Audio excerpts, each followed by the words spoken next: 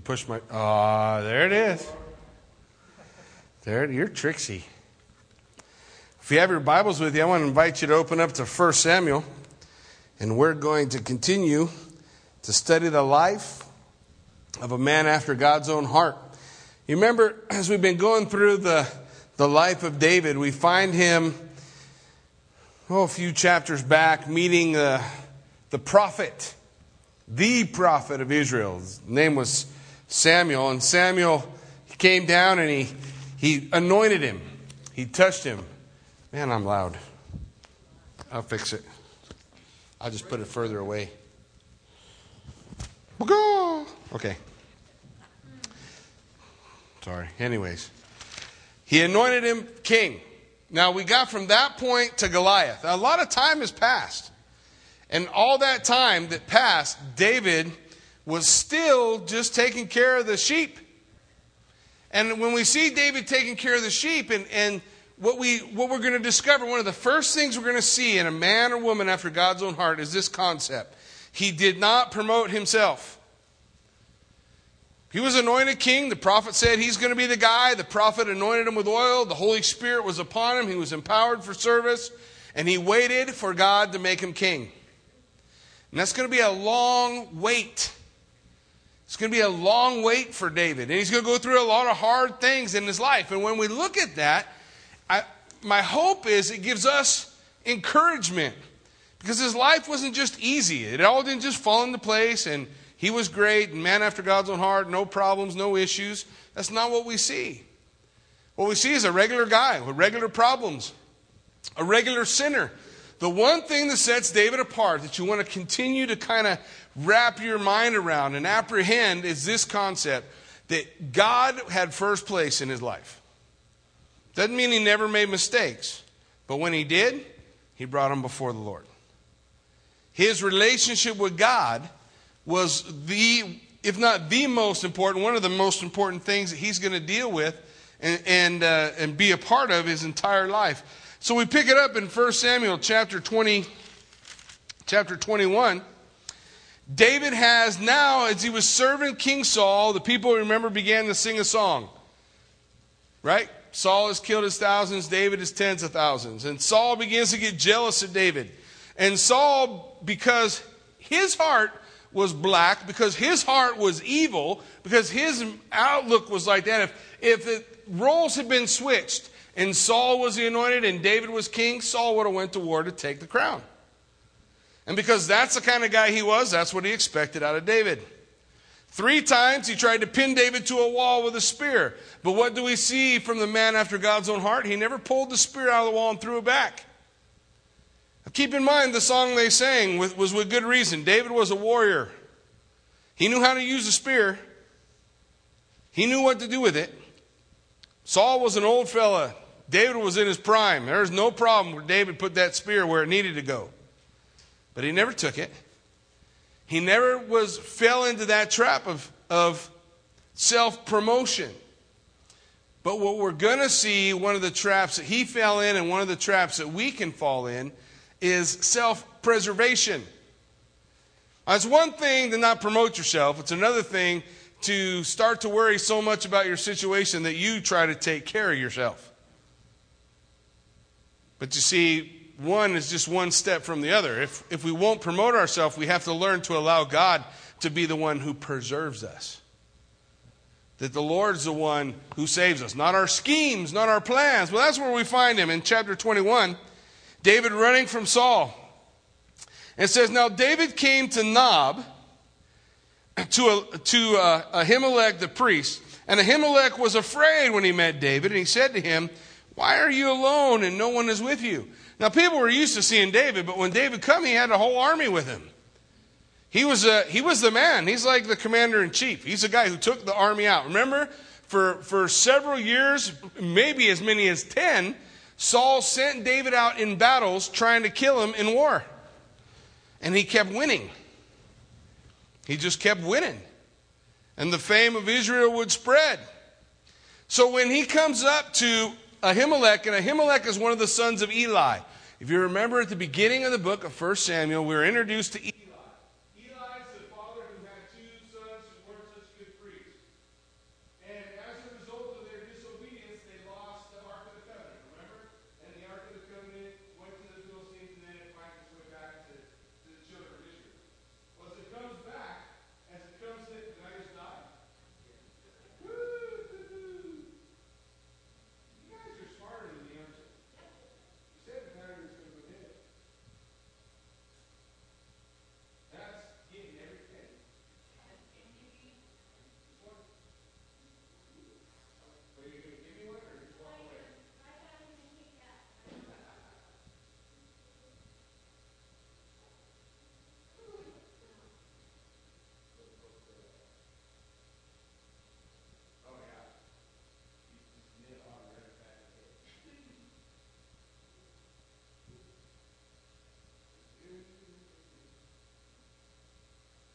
Okay. Oh, Lord, have mercy. He does, don't he? It's good news. It's good news for us. Okay, so he comes to Nob, Ahimelech, one of the sons of Eli. Eli, who had raised Samuel, and his sons had lost the ark. God brought a judgment through Samuel, and he said, listen, I'm going to remove your family from the high priest, and he's going to ultimately move in a family called Zadok. And Zadok is going to become the line of the high priest. And Ahimelech, one of the sons of Eli, sees David coming, the big hero. He knows David's anointed by God, and he's a little bit afraid. Last time they saw David all by himself, he was whooping a giant. Remember? So he comes up, and Ahimelech's a little worried. What's going on? What's happening? Why are you by yourself? And David lets the fear of Saul and the fear of his situation cloud his better judgment, and he lies. And sometimes we think, well, that's okay. I mean, everybody's after him, right? Listen, the lie David's about to tell is going to kill Ahimelech, his wife, their children, and every man, woman, and child in the city of Nob. Sometimes we think lies, no big deal. It's my only choice, my only option.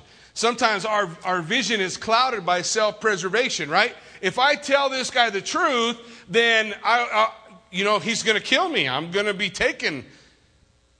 And whenever we become afraid in our future or in the present, we always do the same thing. We remove the presence of God out of the situation, and we assume that God can't do what he needs to do in our life. So he's going to lie. He's going to tell him a story. He says to him, so David said to Ahimelech, the priest, the king has ordered me on some business. So he said to me, do not let anyone know anything about the business on which I am sending you, or what I have commanded you. And I have directed my young men, that would be the guys that would be with him, to such and such a place. Now, therefore, what have you on hand? Give me 5 loaves of bread in my hand, or whatever can be found. Well, David literally, as we take a look in the language, in the context of what's written, he's literally starving to death. He needs food.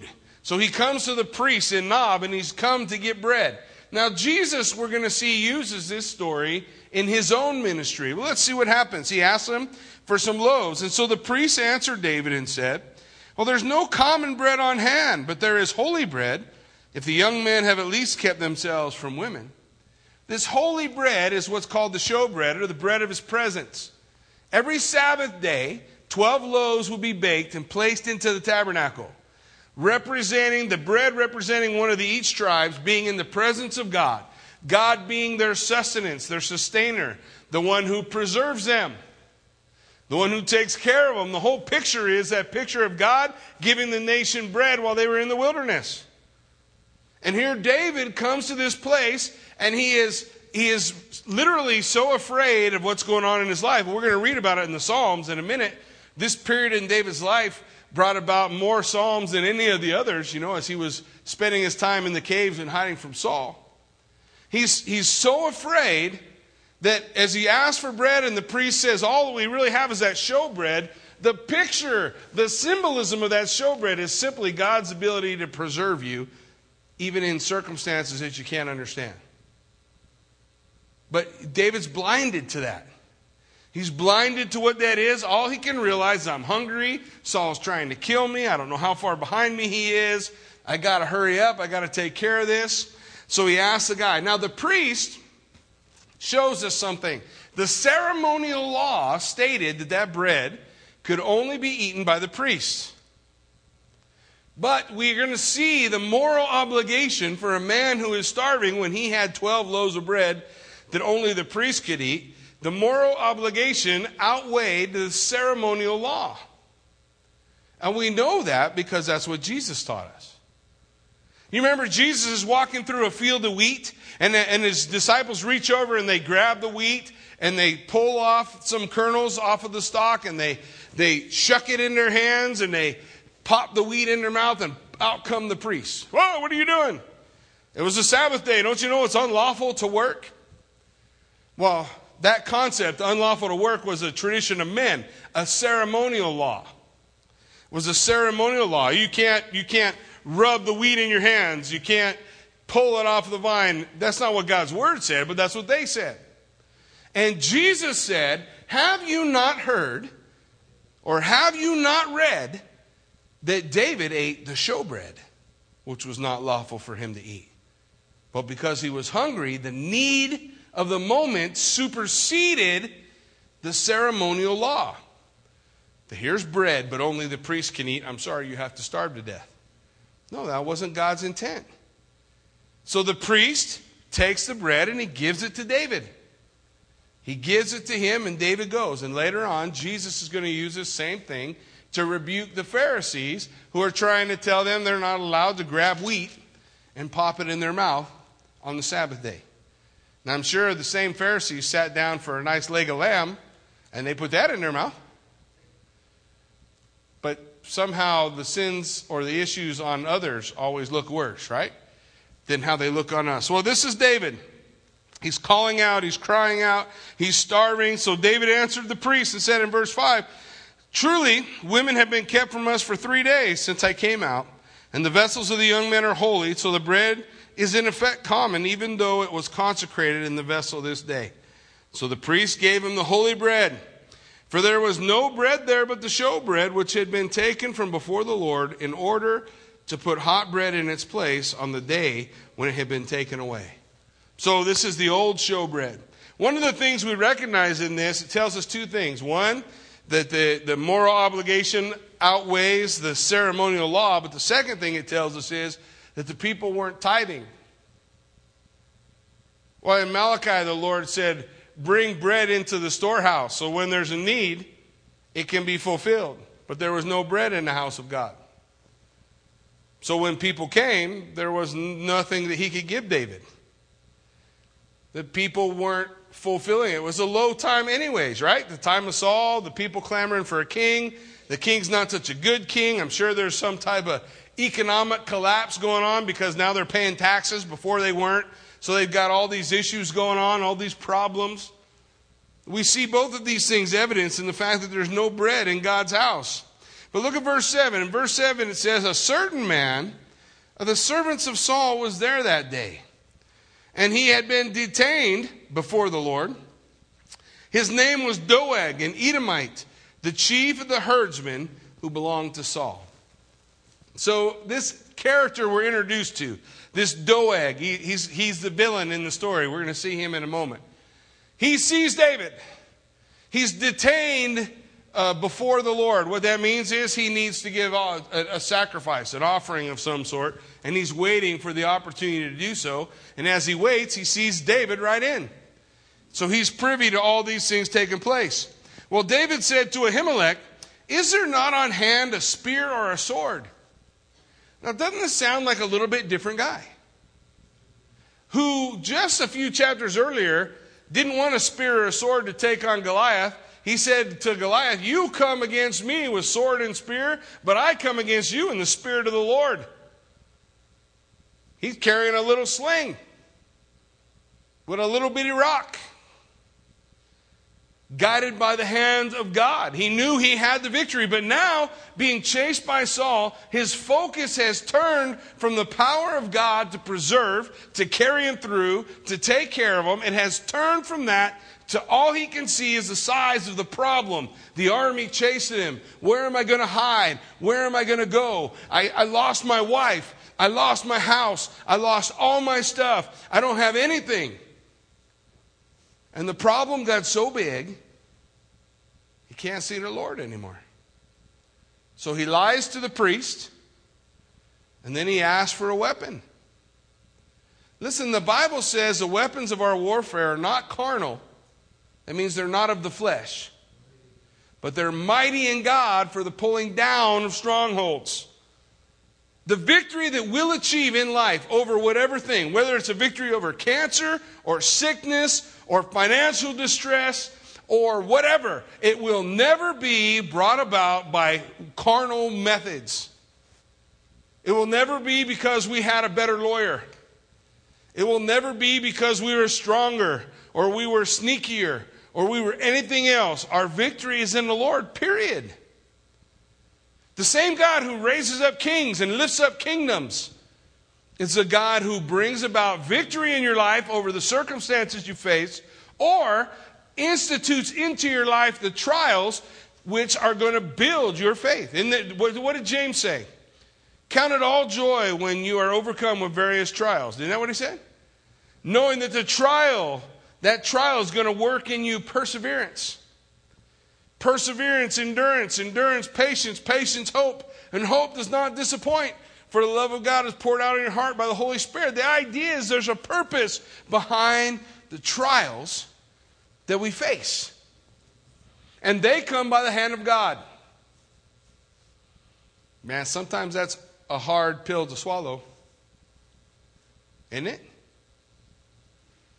That ain't easy. Don't think it's easy. We all been where David is right now, haven't we? If we're honest, where lying and scheming is the way we think we're going to get through something. Where we're looking for the weapons that are carnal. Weapons that we can wield by our hand. The weapons of our words.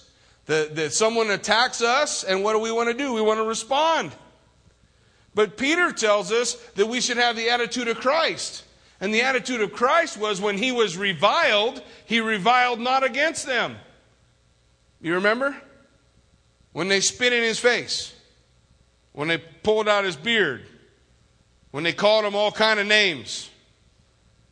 When they despised him without cause. As a lamb led to the shears is silent, so he opened not his mouth. He didn't revile in return.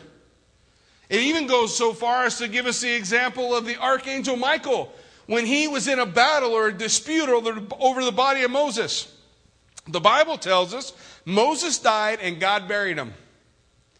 That way nobody could ever go to the burial site of Moses. Nobody knows where it's at. But the Bible gives us a little insight into that. It says that Michael and Satan disputed over the body of Moses. Now, if there's ever a time when somebody should be able to rebuke someone else, it would be that battle between Michael and the devil. Well, you're going to see that battle one day. In Revelation chapter 12, the Bible tells us that Michael the archangel is going to finally grab Satan by the nape of the neck and kick his butt out of heaven. Currently, he's not dwelling in hell. The name Satan means accuser. The Bible says he's accusing the brethren day and night. So where is he accusing us? Before God. Job says, in the days when the sons of God would present themselves before the Lord, the devil walked up and the Lord said, have you considered my servant Job? He has access still to heaven. That's why there will be a new heaven and a new earth, because it's stained by the presence of Satan. But one day, the Bible tells us, Michael's going to throw him out. Which means Michael has the ability to throw him out. But when Michael and Satan were disputing over the body of Moses, Michael did not raise a railing accusation against the devil, but simply said, the Lord rebuke you. Throughout Scripture, we're given that same example. The Bible says, the Lord has said, vengeance is mine, I will repay. In my mind, there are 3 steps that every man or woman must take in order to forgive. In order to forgive. One of those steps is to relinquish the problem, the issue, to the hands of God. And say, not my will, yours be done. Sound familiar? You got to lay it down. You got to give it to the Lord. And then you have to anticipate that God's going to take care of it. And whatever God does is good enough. Because the person you free is yourself in that situation. You free yourself. Well, it's the same way here. We are not to raise an accusation or a charge or to batter someone with our mouth. Ephesians says, let no unwholesome word proceed out of your mouth. I don't know. Is there a different way to say that? So it's pretty plain, right? No unwholesome word means It's actually defined for us in the next phrase. Only such word as will give grace to the hearer, to edify, to build up. The words you use are to be words to build up, not tear down. Now, when I was a kid, if someone ran up to me and called me fat, I had to have a better comeback than that, right? Or I lost. So we spend a lot of our life learning how to put someone else down, how to bring that reviling. But that, you see, is a weapon that's carnal. And it'll never give us a victory, for the wrath of man does not work the righteousness of God. But here, David, he's grabbing carnal weapons. He's telling lies.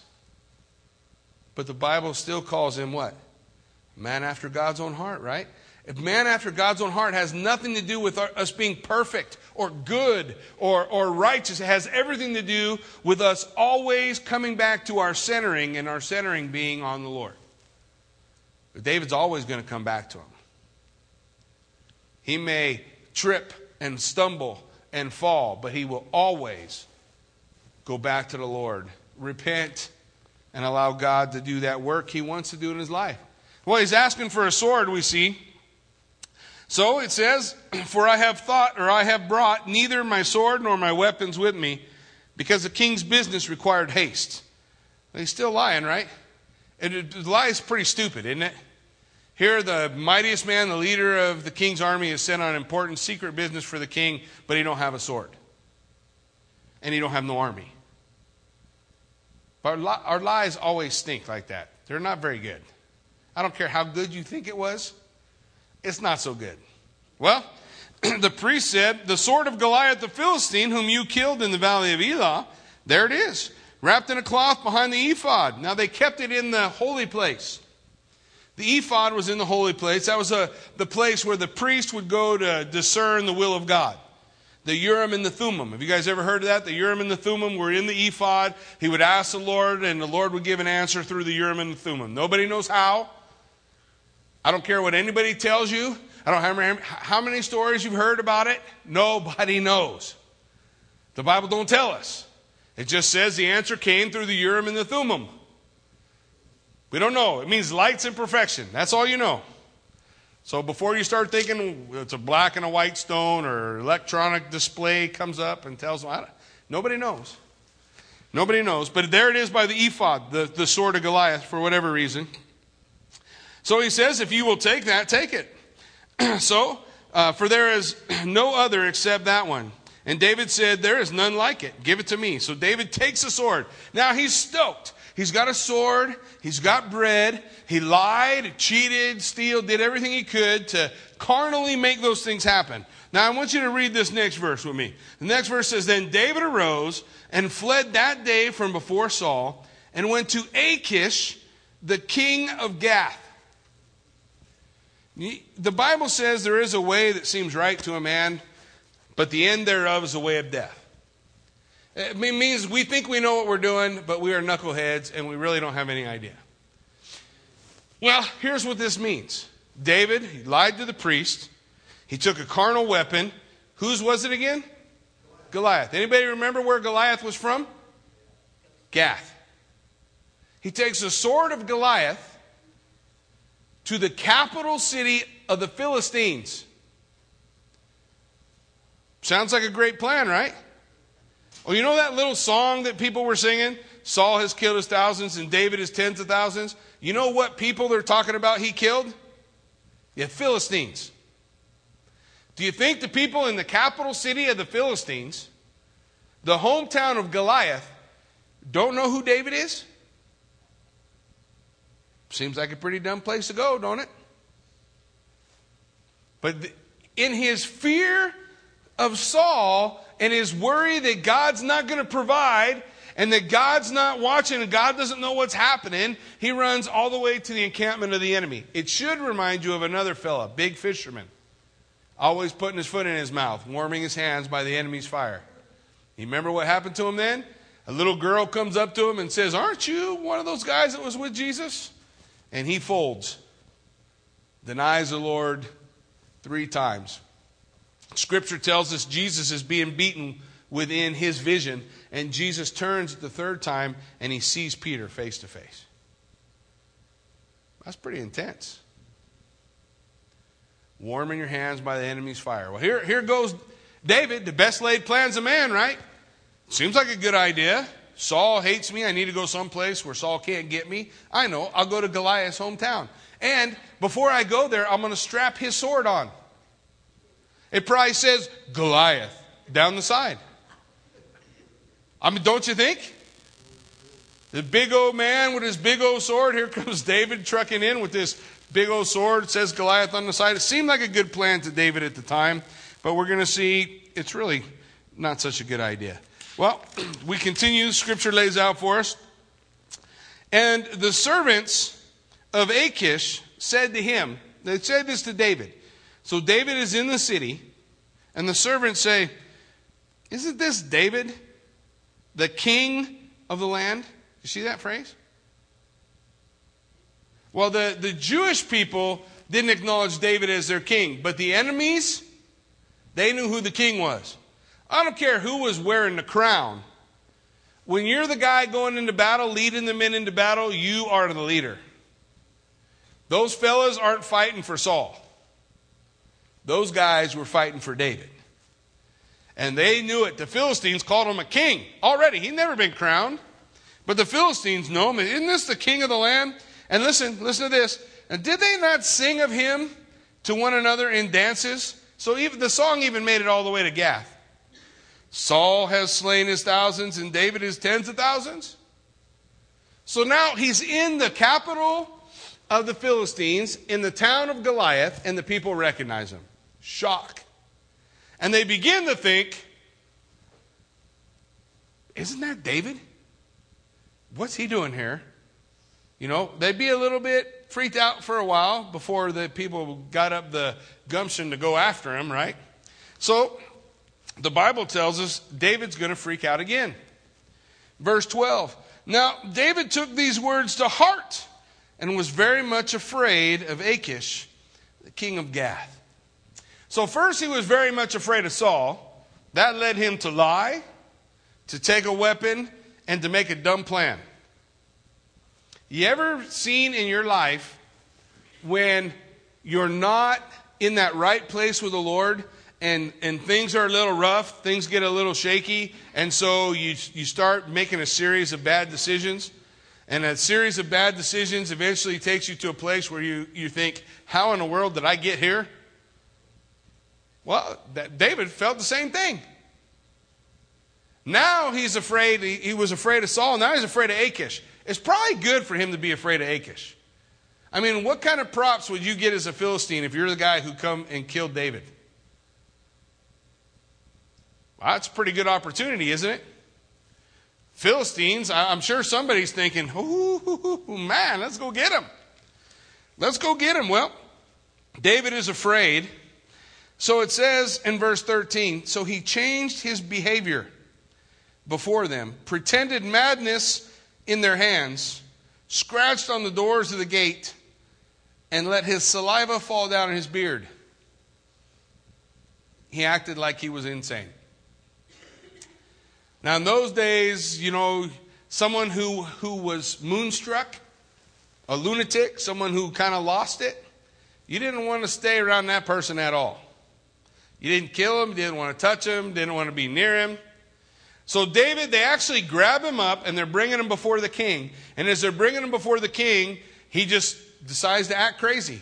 Starts spitting all over himself and slobbering and acting like an animal and clawing on the doors. And everybody just looks at him like, oh my gosh, he's gone crazy. He's lost his mind. So Achish said to his servants, look, you see the man is insane. Why have you brought him to me? He's just a nutcase. Get him out of here. Have I need of madmen that you have brought this fellow to play, listen to this, to play the madman in my presence? So shall he come into my house? Get him out of here. So look at this decline of David. I mean, he's practically the second guy in command to Saul. Saul throws him out. He runs. He loses his wife. He loses his house. He loses his position. He runs to the priesthood. He lies to them. He takes a sword. He goes, hides with the Philistines. And now the Philistines literally are saying, why have you brought this man to play the fool before me? That's a pretty good decline, isn't it? From this mighty man of valor. Nobody's thinking mighty man of valor right now. There he is. Well, they put him out of the city. They put him out of the city, and David does what David always does. He finds his way back into the will of God. Finds himself back into the place where he ought to be. Listen, chapter 22, we see a new beginning for David. David therefore departed from there and escaped to the cave of Adullam. And when his brothers and all his father's house heard it, they went down there to him. Well, David went to the cave of Adullam. Now he's gone down into an area around the Dead Sea, and he's found himself a little valley, if you will, that he's going to spend much of his time living in the caves in that area in. That's where God wanted him. You know how many times God takes a leader and brings them to the backside of the desert for a period of training? I mean, just think about it. Think about Moses, right? 40 years raised by the best schools, 40 years on the backside of the desert, forgetting all the stuff that he learned in the schools of man. And then 40 years leading God's people. Joseph, anointed, gifted by God, but what's he going to spend? Well, he's going to spend 13 years in a prison, not including the time in slavery, as God prepares his heart to become the second in command. Time on the backside of the desert. David, called by God to be king, but before he's going to be king, he's going to spend time on the backside of the desert. Listen, when we look at the issues in our life that we're going through, if you feel like I'm spending time on the backside of the desert, that just shows the fingerprints of God all over your life. Because that's where God's people spent their time. On the backside of the desert. Being trained up, being raised up, being prepared. So David goes there, and what happens as soon as he gets to where he's supposed to be? God opens up a door and his family comes to him. You remember the family who didn't really care much about David? You remember the family when Samuel the prophet came to visit him and they didn't even invite David to the dinner? The family who thought him little esteemed? Now that same family, his brothers, his father, his mother, living in Bethlehem, they have their own land, they have their own life, but they hear about what's going on with David, they pick up and they go. So they can live in the desert, on the backside of the desert with their son. You see, the first thing we see is he's in the will of God. Not that life gets easier, because the circumstances are still hard, right? And when's the last time you guys lived in a cave? Yeah, no running water. Well, actually, there's running water. There's a stream outside, if that counts. So there's definitely some struggles that he's facing, some things that he's going through. But the other thing that God does is he begins to restore. He begins to restore David's family to him. Now, I want you to continue. Look at what happens in verse 2. And everyone who was in distress, and everyone who was in debt, and everyone who was discontented gathered to him. And he became the captain over them, and there were about 400 men with him. Now, on one hand, we think that's pretty cool. On the other hand, are those really the people you want? The discontent, the bum, the irritated, the frustrated, the ones who aren't happy with their circumstances? But you know, when I look at that, it's such a great picture of the very same people that Jesus came to minister to. When you read the gospel accounts, you know how many times the Bible says he was the friend of tax collectors and sinners?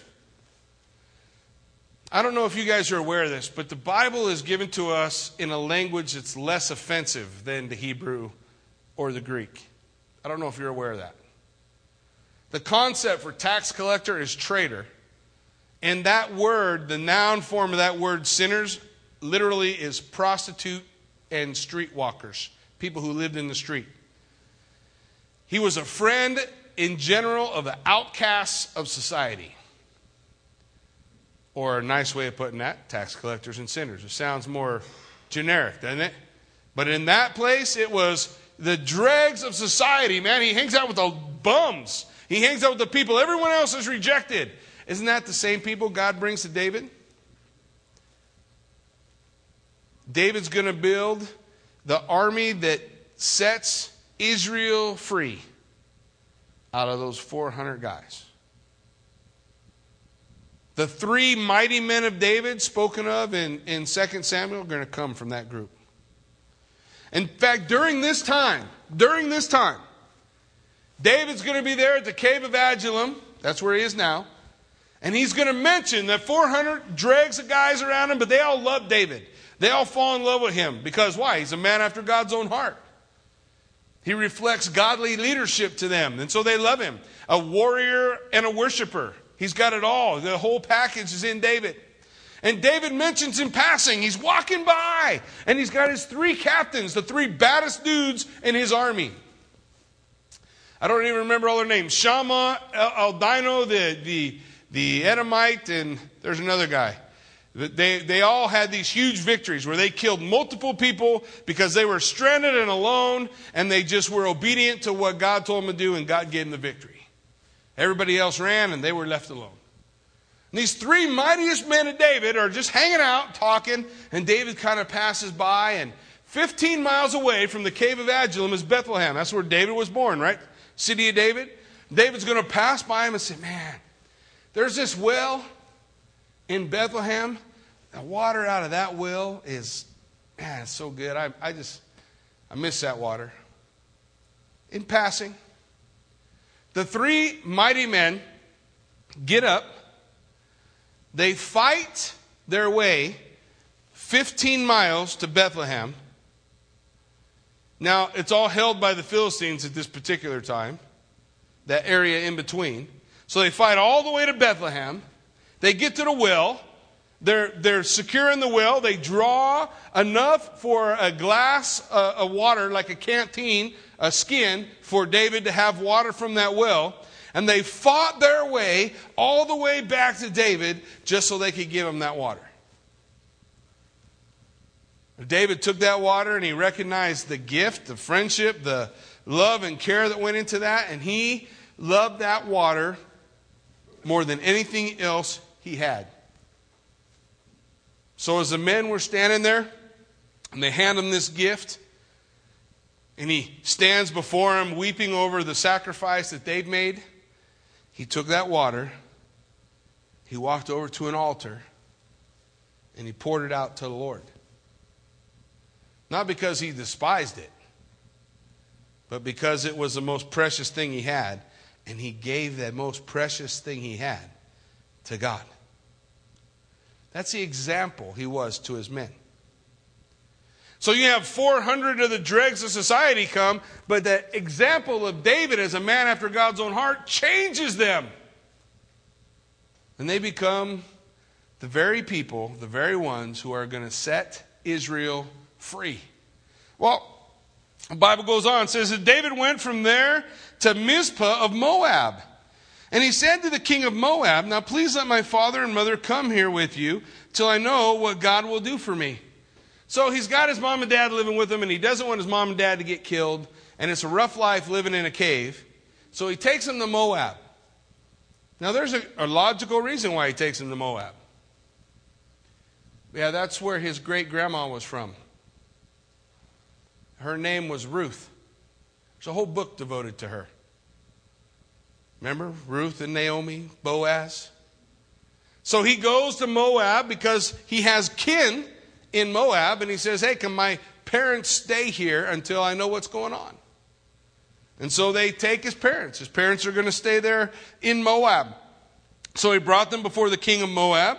And they dwelt with him all the time that David was in the stronghold. Now David moves to this place called the stronghold. The Hebrew word for the stronghold is the Hebrew word Metzada. Metzada. Well, Herod later on built a big stronghold there. It's called Masada now. That's where David set up his stronghold. So he goes from the cave of Adullam. He wanders down to Moab, drops off his parents. He goes over to Masada. All of these places right around the Dead Sea area. Okay, we're not talking about thriving metropolis. He's down around the Dead Sea area. And a prophet came to him named Gad and said to David, don't stay in the stronghold. Depart and go to the land of Judah. So David departed and went to the forest of Heret. It means the thicket. So he goes into this thick forest. He leaves that and he goes into the forest more in mainland part of Judah rather than down by the Dead Sea. And when Saul heard that David and the men who were with him had been discovered, Saul was staying in Gibeah under a tamarisk tree in Ramah with his spear in his hand and all his servants standing about him. One of the things we're seeing about Saul over and over again is that phrase. He had a spear in his hand. He's always ready to throw that spear at somebody. He's always ready to attack somebody. He's always ready to go after somebody. Listen, one of the first concerns I have in dealing with people and the people that I've had to deal with is how many times they come into my office with a spear in their hand. They got a problem. You'll notice you come to my office, there's a sign over the door. The sign over the door says the deadline for all complaints was yesterday. That doesn't seem to stop these people. And they come in. Now, the first time they come with a spear, I just assume there's really an issue, right? And the second time, I give them the benefit of the doubt. And the third time, I'm starting to think, maybe the problem's not what you think it is. And the fourth time, I can't hear what you're saying anymore. But there's been nothing but spear chucking going on in the office about this person did this or that person did that or this person's wrong or you need to fix this thing or you need to solve that problem or you need to do this. And I start to think, every time you come in here, you have a spear in your hand. That means you're following the kingship of Saul. David didn't ever have a spear in his hand. We don't read about David coming in, chucking spears at people and having all these complaints. We read about David saying, let's wait and see what God's going to do, being patient and loving and kind and graceful.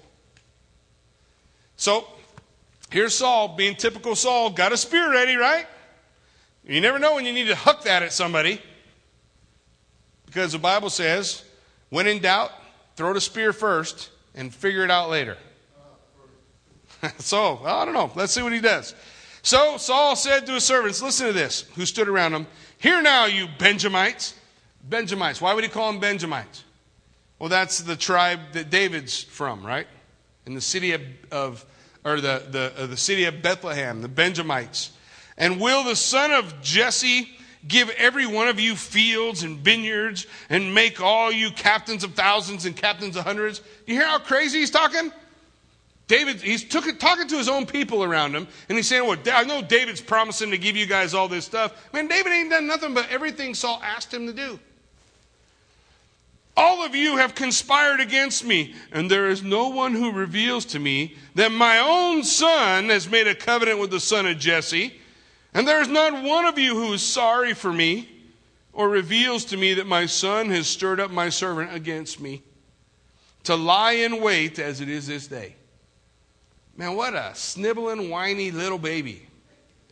I'm already tired of reading what he has to say. If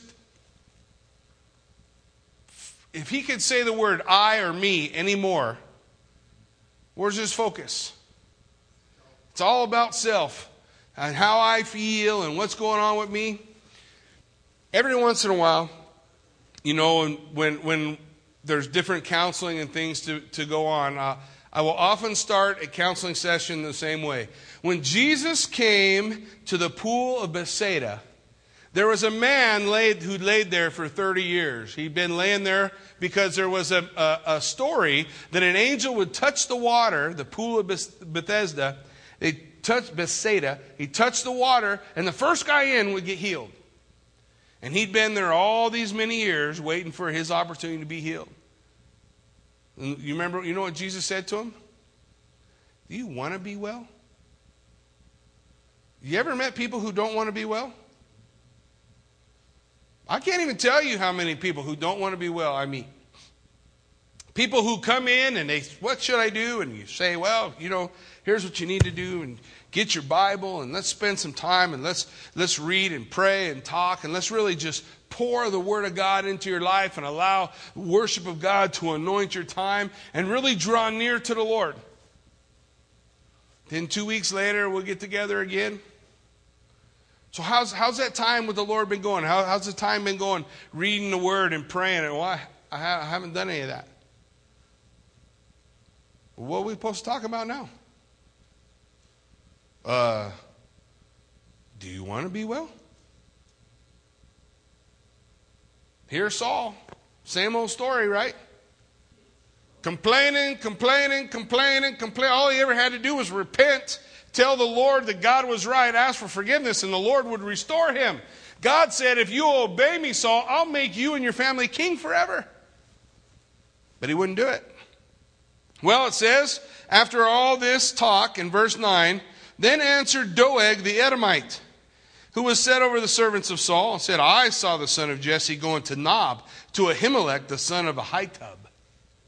So here's Doeg. You remember Doeg. He's the knucklehead we met earlier. Doeg, he hears Saul, and this is what he sees. An opportunity for advancement. And he takes it. See, that's not a man after God's own heart. That is self-promotion. Either you believe God will raise you up or you don't. The Bible says, humble yourself in the sight of the Lord and what? He will lift you up. Humble yourself in the sight of the Lord and He will lift you up. It's either the truth or a lie. It's either always true or it's never true. It doesn't sometimes work and other times not work. If we trust the Lord, we humble ourselves before Him, and you're looking for that thing, that promotion or whatever you're looking for, and God doesn't lift you up into it, then you just say, God didn't want me to have it. Or you can be like Doeg, who's willing to slaughter an entire town, kill every man, woman, and child to get what he wants. But that's what he is. As soon as the opportunity arises, I know he was seeing Ahimelech. So it says in verse 10, and he inquired of the Lord for him. Hey, by the way, verse 10, Doeg tells a lie to get him a better promotion. Did Ahimelech inquire to the high priest could only inquire to the Lord for the king. That's it. He could only use a Urim and a Thummim for the king. Period. Did we read in that where David said, inquire of the Lord whether or not I should go to Goliath's hometown? I don't think that's the way the Lord would have took him if he had. He didn't inquire of the Lord, but that's what Doeg says. He inquired of the Lord. And he gave him provisions, and he gave him the sword of Goliath the Philistine. You ever notice that when Satan tells a lie, when people scheme, when people try to work things out, they'll sprinkle a little bit of the truth in there. He gave David bread. He gave David a sword. But he didn't inquire of the Lord for him. What's going to be important in a minute, verse 11, the king sent to call Ahimelech, and they're not too far away. The priest, the son of Ahitub, and listen to this, and all his father's house, and all the priests who were at Nob, so they all came to the king. And Saul said, hear now, son of Ahitub. He wouldn't even call him by his name. Ahimelech means friend of the king. He wouldn't call him Ahimelech. He called him Ahitub, his father's name, son of Ahitub. He answered, here I am, Lord. And Saul said to him, why have you conspired against me? Does Ahimelech even know what's going on? No, because David lied to him. He don't even know. As far as he knows, he helped out David doing a special deal for the king. He says, why have you conspired against me, you and the son of Jesse, in that you gave him bread and a sword, and you inquired of God for him, that he should rise against me to lie in wait as it is this day? So he actually accuses him of four things: giving him bread, giving him a sword, inquiring of the Lord, and conspiring against the king. Those are the four charges. By the way, this is not a court, and this is not legal. But I guess if you're King Saul, none of those things matter, right? What's the rule? Him who has the gold makes the rules. That's the golden rule. I'm not sure that's the right golden rule, but I think we see that King Saul has the power, so he's going to do whatever he wants. Seems like Samuel told the people when they had a king this would happen. And here the same people brought before Saul. Saul's accusing him, and Ahimelech answered the king. He says, who among all your servants is as faithful as David? Who's the king's son-in-law, who goes at your bidding and is honorable in your house? Did I then begin to inquire of God for him? Far be it from me. Let not the king impute anything to his servant or to the house of my father, for your servant knew nothing of all this, little or much. So Ahimelech tells him the truth. Ahimelech says, man, David's your right-hand guy. I don't know what you're talking about. I don't know what's going on. I did not inquire of the Lord for him. I gave him bread and a sword, but I didn't have any idea that there was any problem. This is David. Why would I think there was an issue? This is the defense that Ahimelech gives. And so the king says, you shall surely die, Ahimelech, you and all your father's house. So he's going to kill the priests, all the priests. All the priests who are in line to fulfill the role of high priest. He's going to kill them all. Sound like a guy after God's own heart? Sounds like a guy with a spear in his hand, though, don't it? Always ready to accuse, always ready to charge, always ready to go into battle. Here he is, making a decision. So the king looks over at his guards who stood by him and said, turn and kill the priests of the Lord. It just seems like a wrong phrase, don't it? Turn and kill the priests of the Lord, because their hand also is with David, and because they knew when he fled and didn't tell me. But the servants of the king would not lift their hand to strike the priests of the Lord. So at least there's one good thing in the story. The soldiers were smart enough to say, man, I am not killing a priest. I don't care what you say, king. Sounds like another opportunity for self-promotion, don't it? The servants of the king, they won't obey the king. The king's mad and he wants somebody to kill the priests. But there's one guy there who's not an Israelite. He's an Edomite. He's a child of Esau. He'll raise his hand. I'll do it. Look what the scripture says. And the king said to Doeg, you turn and kill the priests. So Doeg the Edomite turned and struck the priests and killed on that day 85 men who wore the linen ephod. He killed all but one in the family of the high priest. And as tough as that is to swallow, God had said through Samuel the prophet to Eli that I'm going to pass the ephod, if you will, the rule of high priest from the family of Eli to another. It won't be fulfilled until the time of Solomon. At the time of Solomon, Solomon's going to take the then high priest and remove him and give it to the family of Zadok, and the family of Zadok is going to hold the high priesthood the rest of the way through. Still a child of Aaron, but not through Eli. Well, as we look at the story, they slaughter all the priests, 85 priests, but that's not where it ends. Also Nob, the city of the priests, he struck with the edge of the sword, both men, women, children, nursing infants, oxen, donkeys, and sheep with the edge of the sword.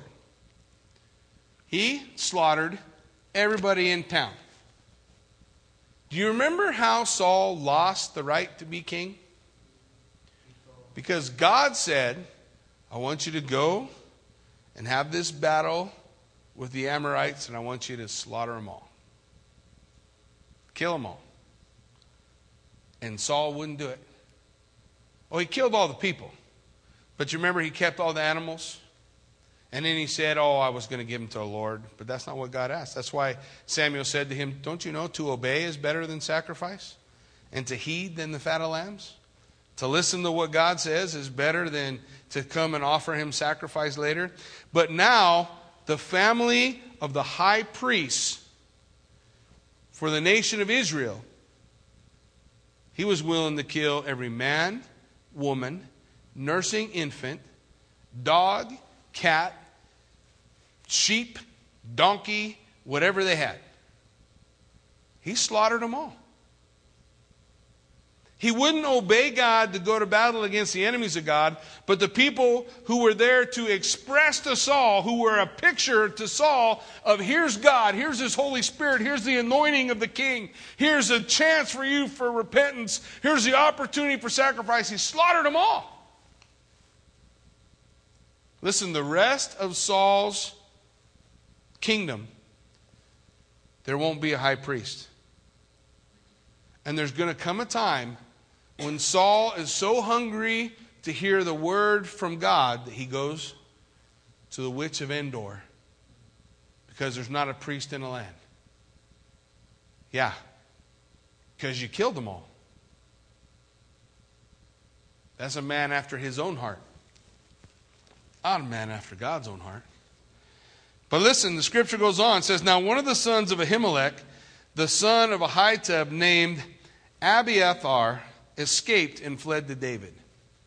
Abiathar now is a high priest. All the other guys are dead. Who's he with? David. Yeah, there's also a prophet there named Gad. Remember, Gad told him to leave Masada? Gad, so you have a prophet, Abiathar, a priest, and you have David, anointed king. Prophet, priest, king.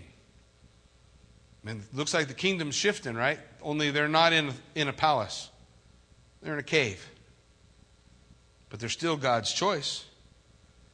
They're still the ones who will free the nation. They're still the ones that will do the work. So Abiathar told David that Saul had killed the Lord's priests. So David said to Abiathar, listen to this. I knew that day when Doeg the Edomite was there that he would surely tell Saul, listen, I have caused the death of all the people of your father's house. One of the things that marks that man after God's own heart is a willingness to take responsibility for his mistakes. Saul never did. Every time someone went wrong, Saul said, it was them. They did it. I mean, isn't that what we're charged with when we raise our children? To teach our kids to stop blaming nobody. Who did it? Who broke the lamp? I don't know. Or nobody did it. Nobody. I'd like to catch nobody because nobody's done a lot of stuff around my house. The reality is we want to teach our kids to learn to take responsibility because that's what a man after God's own heart does.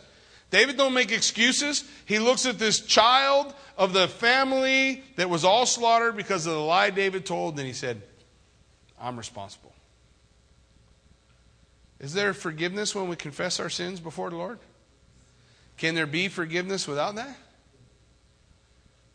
Man, if we confess our sins, He's faithful and just to forgive us our sins and cleanse us of all unrighteousness. We got to confess. I mean, we have to be willing to repent. We have to be willing to agree, Lord, I have sinned. That's a man or woman after God's own heart. Hey, Joe, how are you? You having a good day? Okay, you need cookies? Have some cookies, babe. Don't eat them all, though, because Noe wants some.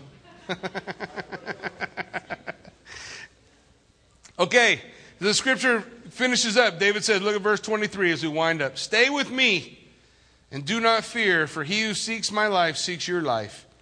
But with me, you will be safe. So David's going to take Abiathar. And Abiathar will serve as David's high priest for the entire time that David rules as king. He won't be removed until the time of Solomon, because Abiathar is going to back one of the guys who tries to disrupt Solomon's kingdom. And so Solomon will remove him and set up the high priesthood through Zadok. At that point, the prophecy that God gave to Eli will be totally completed. All the way through. Don't you see God's hand of preservation on David? There's lots of places he could have been lost, but all the while God's hand's with him. When we come to the dark night of our soul like that, when we come to those places where we struggle with what God's doing, maybe we'll remember one of the Psalms David wrote from that time. Be merciful to me, O God, for man would swallow me up. and fighting all day he oppresses me. My enemies would hound me all day, for there are many who fight against me, O Most High. You hear his despair. And whenever I am afraid, though, I will trust in you. In God I will praise his word. In God I have put my trust. I will not fear. What can man do to me? All day they twist my words. All their thoughts are against me for evil. They gather together, they hide. They mark my steps. When they lie in wait for my life, shall they escape by iniquity and anger? Cast down the peoples, O God. But you number my wanderings. I love that phrase. So what he's saying is, even while I'm out just wandering and I think I'm going no place, God's still guiding his steps. You number my wanderings. You know where I'm at. You know where I'm going. And you put my tears in your bottle. One of the things I wanted when I went to Israel was to make sure I got a tear bottle. They used to save those. When they cried, they would store their tears in this fine blown glass bottle. It was precious to them. Bottle of their tears. I always said I was going to fill it up raising my kids, but I think I broke it before that ever happened. A bull in a china closet comes to mind, but I tried anyway. When I cry out to you, then my enemies will turn back. This I know, because God is for me. In God I will praise his word. In the Lord I will praise his word. In God I have put my trust. I will not be afraid. What can man do to me? Vows I made to you are binding, O God. I will render praise to you, for you have delivered my soul from death. Have you not kept my feet from falling, that I might walk before God in the light of the living? A psalm written by David when he was captured in Gath. That's what he wrote during that time. Man after God's own heart always comes back to that right place. Amen? Let's pray. Heavenly Father, Lord God, we just thank you for this time. We thank you for this opportunity, Lord, just to study your word. Father, I pray, God, that we would learn the lessons. Lord Jesus, just applying that simple concept, God, and not that we don't stumble or fall, but we keep you central. That we come back to you, that we reach out to you, that we take responsibility when we fail and when we make mistakes. And we receive forgiveness because we're willing to repent and acknowledge our sin before God. Or we can be stubborn and self-promoting like Doeg and Saul. And what we leave in our wake, is death, destruction, misery. But David said, what we leave in his wake, surely goodness and mercy will follow me all the days of my life, and I will dwell in the house of the Lord forever. God, I just pray that we would learn to accept and apprehend that heart, Lord, a heart after you, that you would have that rightful place in our life. Lord, we just take this time before you. We lift it to you. We ask that you would do that perfect work by your Spirit in our lives as we honor you in Jesus' name. Amen. We're going to close out tonight with a word of worship. I invite you guys to worship with us. And as you heard, apparently there are cookies. So I'll meet you guys around the cookies. God bless you. Go in peace.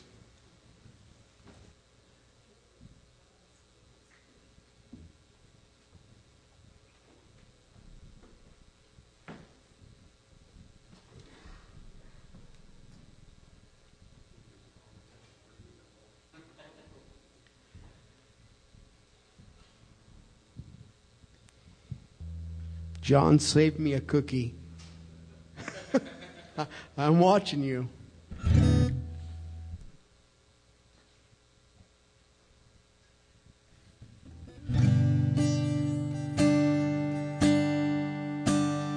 There's a million truths to every lie. Speak it out loud, lift it up high. There's a million reasons, cover your eyes, but let the light shine through the darkness we hide. So let the light shine through the darkness we hide. Come let us, come let us, come let it, come let it shine. Come let it, come let it, come let it, come let it shine. There's a new way to wash yourself clean. Let the dirt fall on your knees. There's a million scars for every mistake. Oh, we are not chained to the secrets we made. But we are not chained to the secrets we made. Come let it, come let it, come let it, come let it shine. Come let it, come let it, come let it, come let it shine. Come let it, come let it, come let it, come let it shine.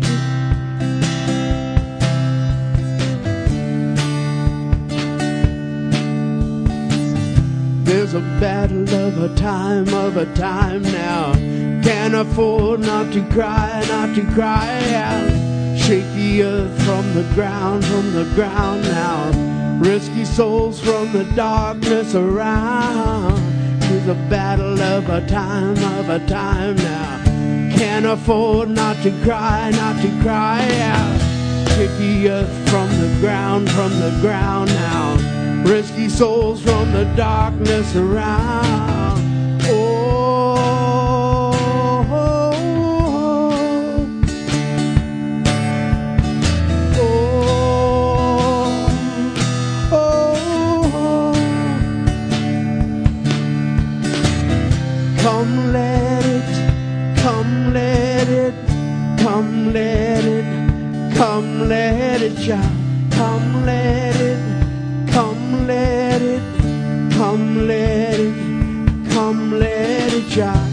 There's a battle of a time now. We can't afford not to cry out. Shake the earth from the ground now. Rescue souls from the darkness around. So come let it, come let it, come let it, come let it shine. Come let it, come let it, come let it, come let it shine. Come let it, come let it, come let it, come let it shine. Lord, we just thank you for this time, Lord, this evening, Lord, in your word. Lord, a time of worship. Lord, another day, Lord, closer to you. Lord, we just thank you. Lord, be with us as we fellowship. Lord, be with us. Lord, may your spirit fill us. Lord, may we walk in your ways, Lord God. Be with us as we fellowship in Jesus' name. Amen.